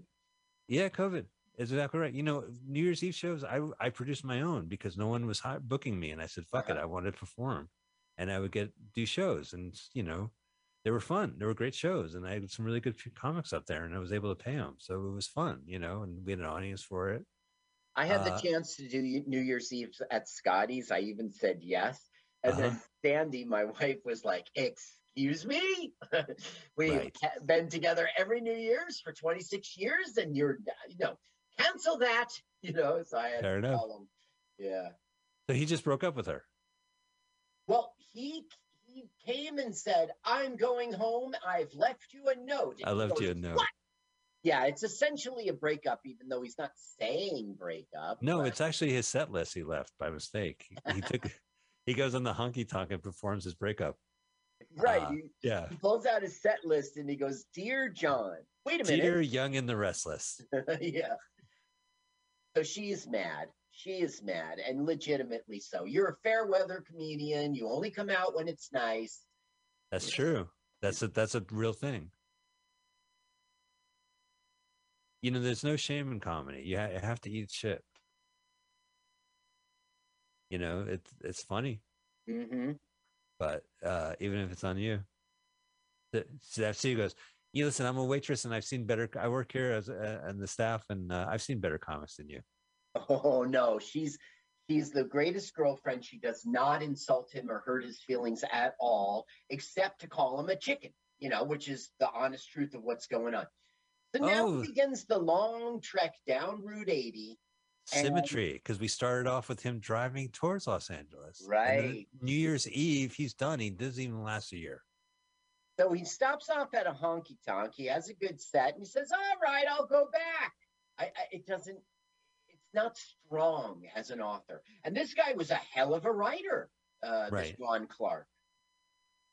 Of course, this is kind of early in his career. Yeah, I think this movie has a lot of meat on its bones. I mean, it's not. He started in the 60s, and this is 20 years into his career, and he's writing this crap. But he's letting demons out. He's letting the frustrations of the comedy scene out. He wasn't a comedian. He was a writer. He was never a comedian. Now, he did write for a lot of So this is honky tonk comedian right now?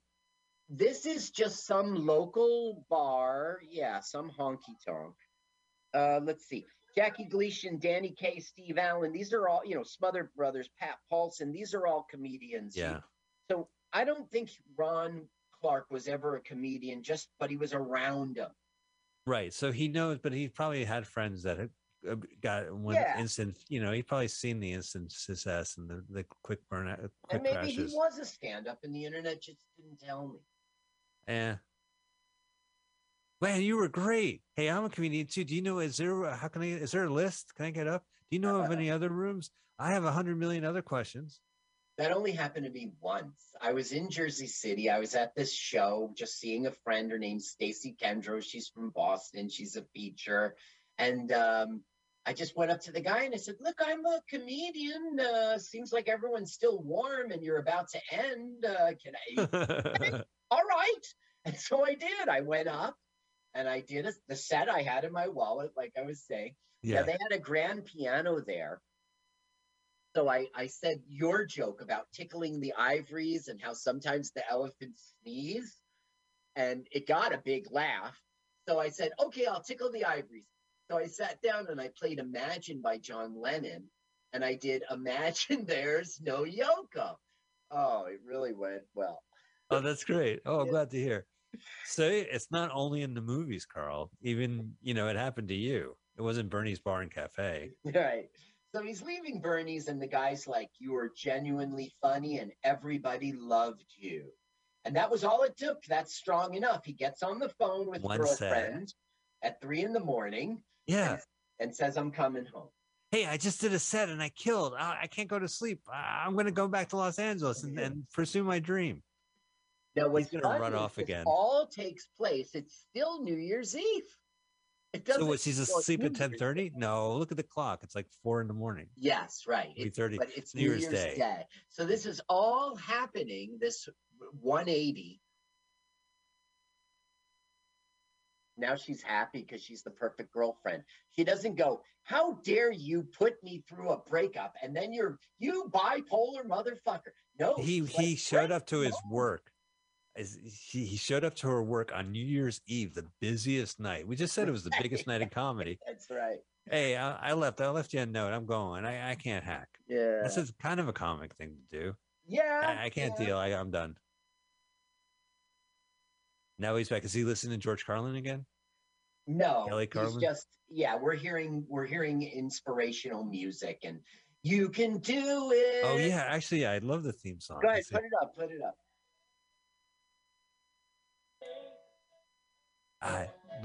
The grind. Every on my mind. LA on my way.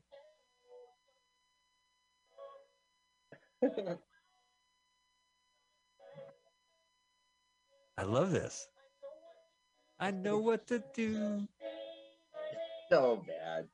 And it's also so 83. That's it. He goes back. The movie's over. No New Year's Day. There's Peter, the late Peter Ackroyd. A lot of people passed away. Yeah, a lot of did. Not Howie, though. It's really funny, his baby boys. Yeah. Oh, it's Bobby's World. Jack Blum. Yeah. Did that go on to be Bobby's World? Yeah, he did. I didn't look up Jack Blum. I'm sorry about that. Yeah, it's all right. Look at he was pretty good. Creeping on those girls who voluntarily hopped up on the stage and were happy about it. Yeah, you know what? I mean, what about the female performers? Would they feel comfortable being in a place that allows that? Like some comics allows girls. They were females who got on the stage and said, "I'm into this." They were audience members who came to see a show. They shouldn't be up there showing their tits. Okay. Hey, we never seen Brian Nussick on stage. That must be cut material. Yeah, there's Steve Allen, and his Walkman doesn't get a credit. His Walkman did not get a credit, and I thought that wasn't fair.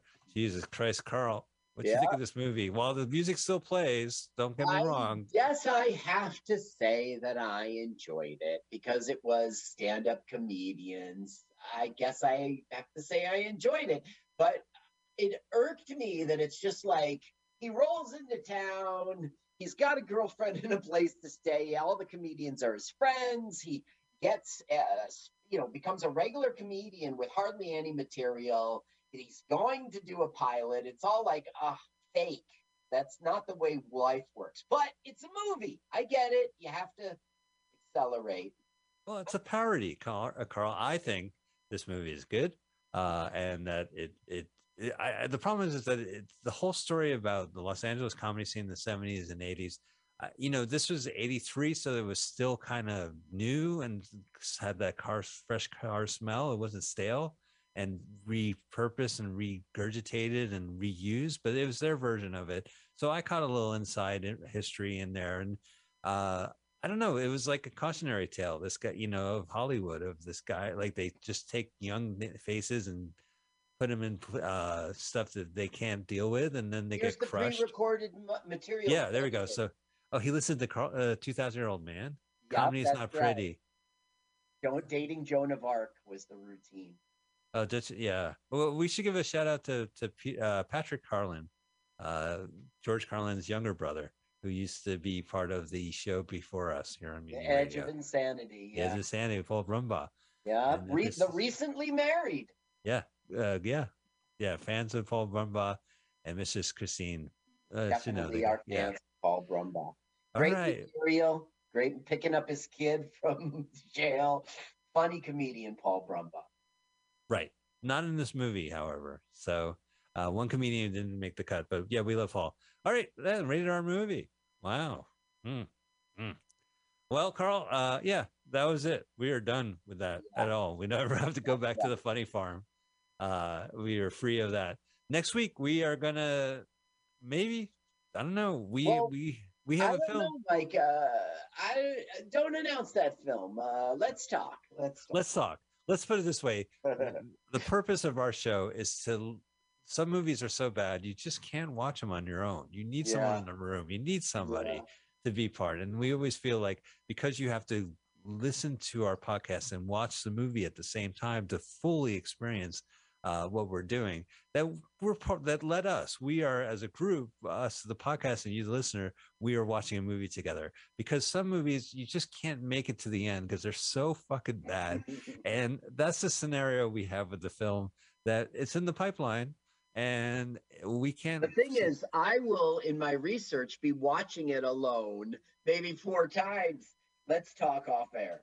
All right, we'll talk off air, because I watched the movie until a point where my eyes were removed by my hands and I could no longer watch the movie. So I think I agree with you. Well, ladies and gentlemen, how about that for excitement here on Let's Watch a Full Length Movie on YouTube every Sunday on MutinyRadio.fm, where you can contribute to the station. Please go to MutinyRadio.fm, hit their Patreon link, or go to Venmo and send them a couple bucks at Mutiny Radio. We'd love to keep this going.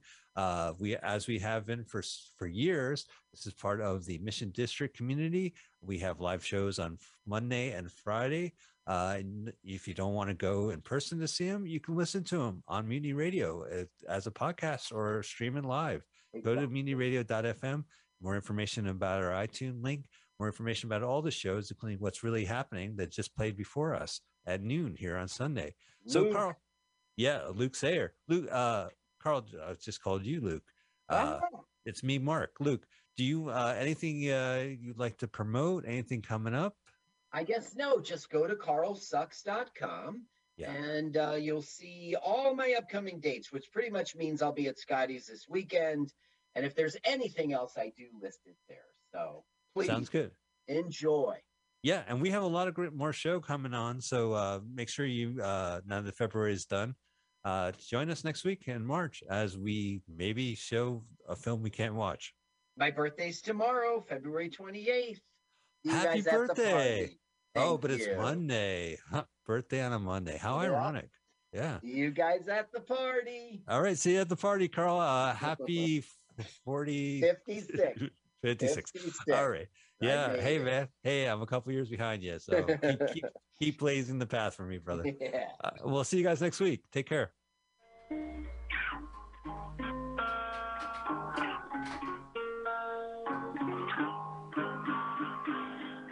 Let's watch full-length movie on YouTube. It's Michael Spiegelman. Listen on the go. San Francisco Mutiny Radio. San Francisco Mutiny Radio.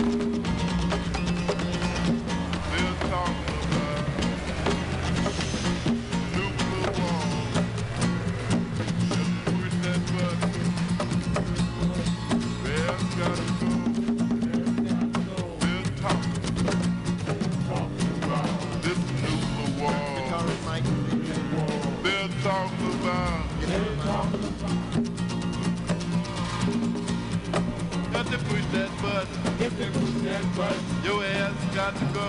Your ass got to go. Just to push that button. Your ass got to go.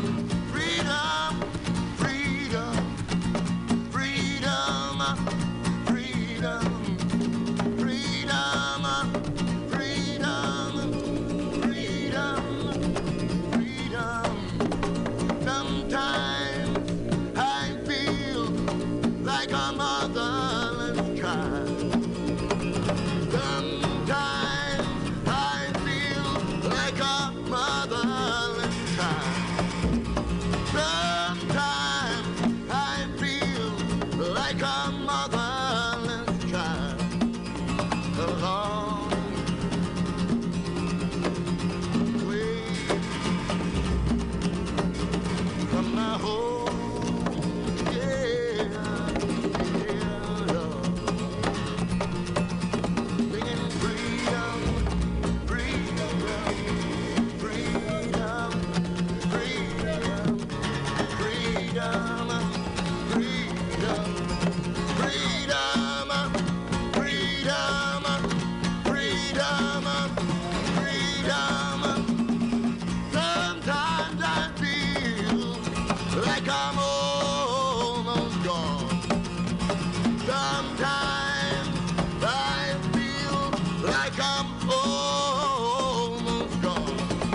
Sometimes I feel like I'm almost gone. Yeah, long, long, long way, way from my home. Yeah, yeah.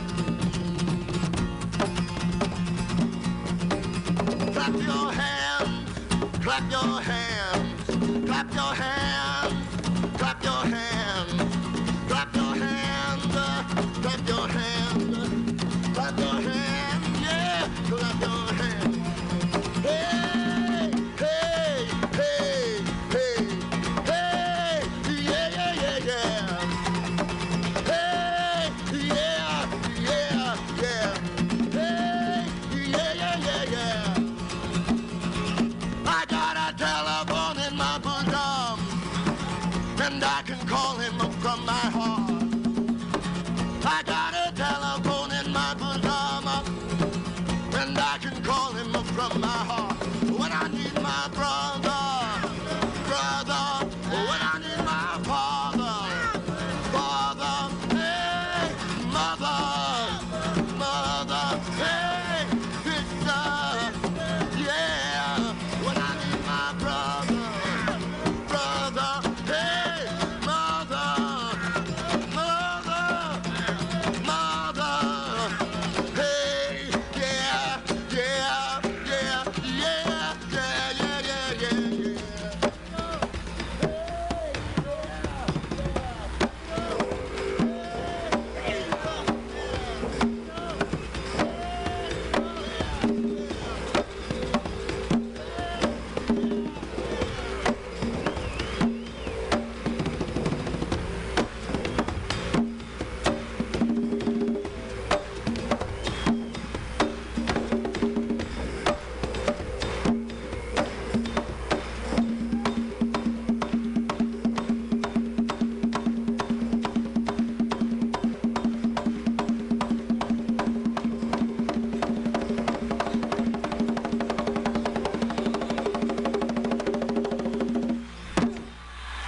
Mr. Richie Haven.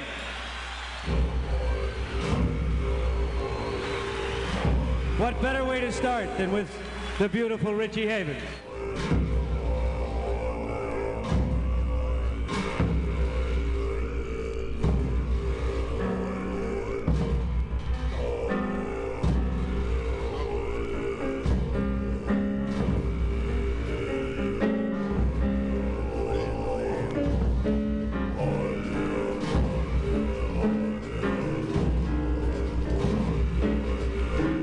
Nuclear war.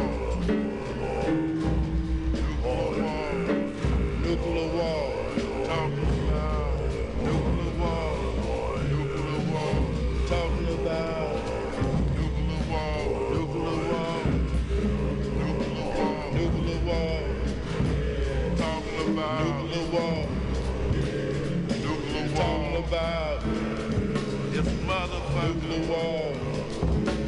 Don't you know? Talking about, you know. Nuclear wall. Talking about nuclear wall. Nuclear wall. Talking about it's a motherfucker. Don't you know? It's a motherfucker. It's a motherfucker. Don't you know? If they push that button, your ass got to go. It's a motherfucker. Don't you know? If they push that button, your ass got to go. They're talking about. If they push that button, your ass got to go. Talking about. They're talking about nuclear war. If they push that button, nuclear war. Your ass got to go. They're talking. Your ass got to go. They're talking about this nuclear war. They're talking about. Got to push that button. Your ass got to go. Got to push that button. Your ass got to go. Got to push that button. If they push that button, your ass got to go. Flash, flash. So high in sky. Gonna flash you. So high. Kiss your ass goodbye. You can kiss your ass goodbye. If you push that button. If you can kiss your ass goodbye. Gonna flash your ass. So high in the sky. You can kiss your ass. Goodbye. Goodbye. You can kiss your ass. Goodbye.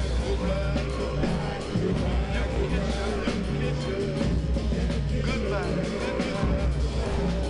If they push that button, if they push that button, if they push that button, if they push that button, they push that button, if they push that button, if they push that button, if they push that button, if they push that button, they push that button.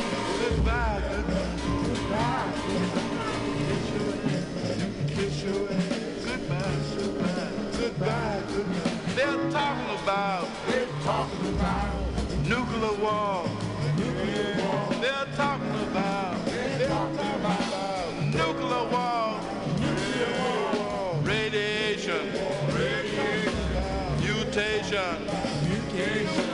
Radiation. Mutation. Radiation. Mutation. Fire.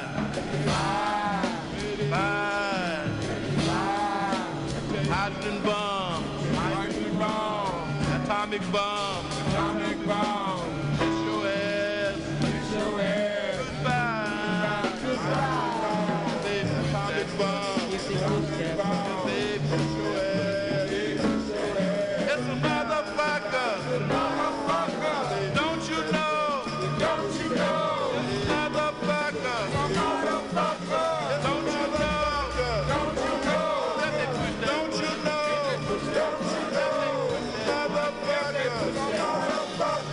Don't you know? Let me push that button. If they push that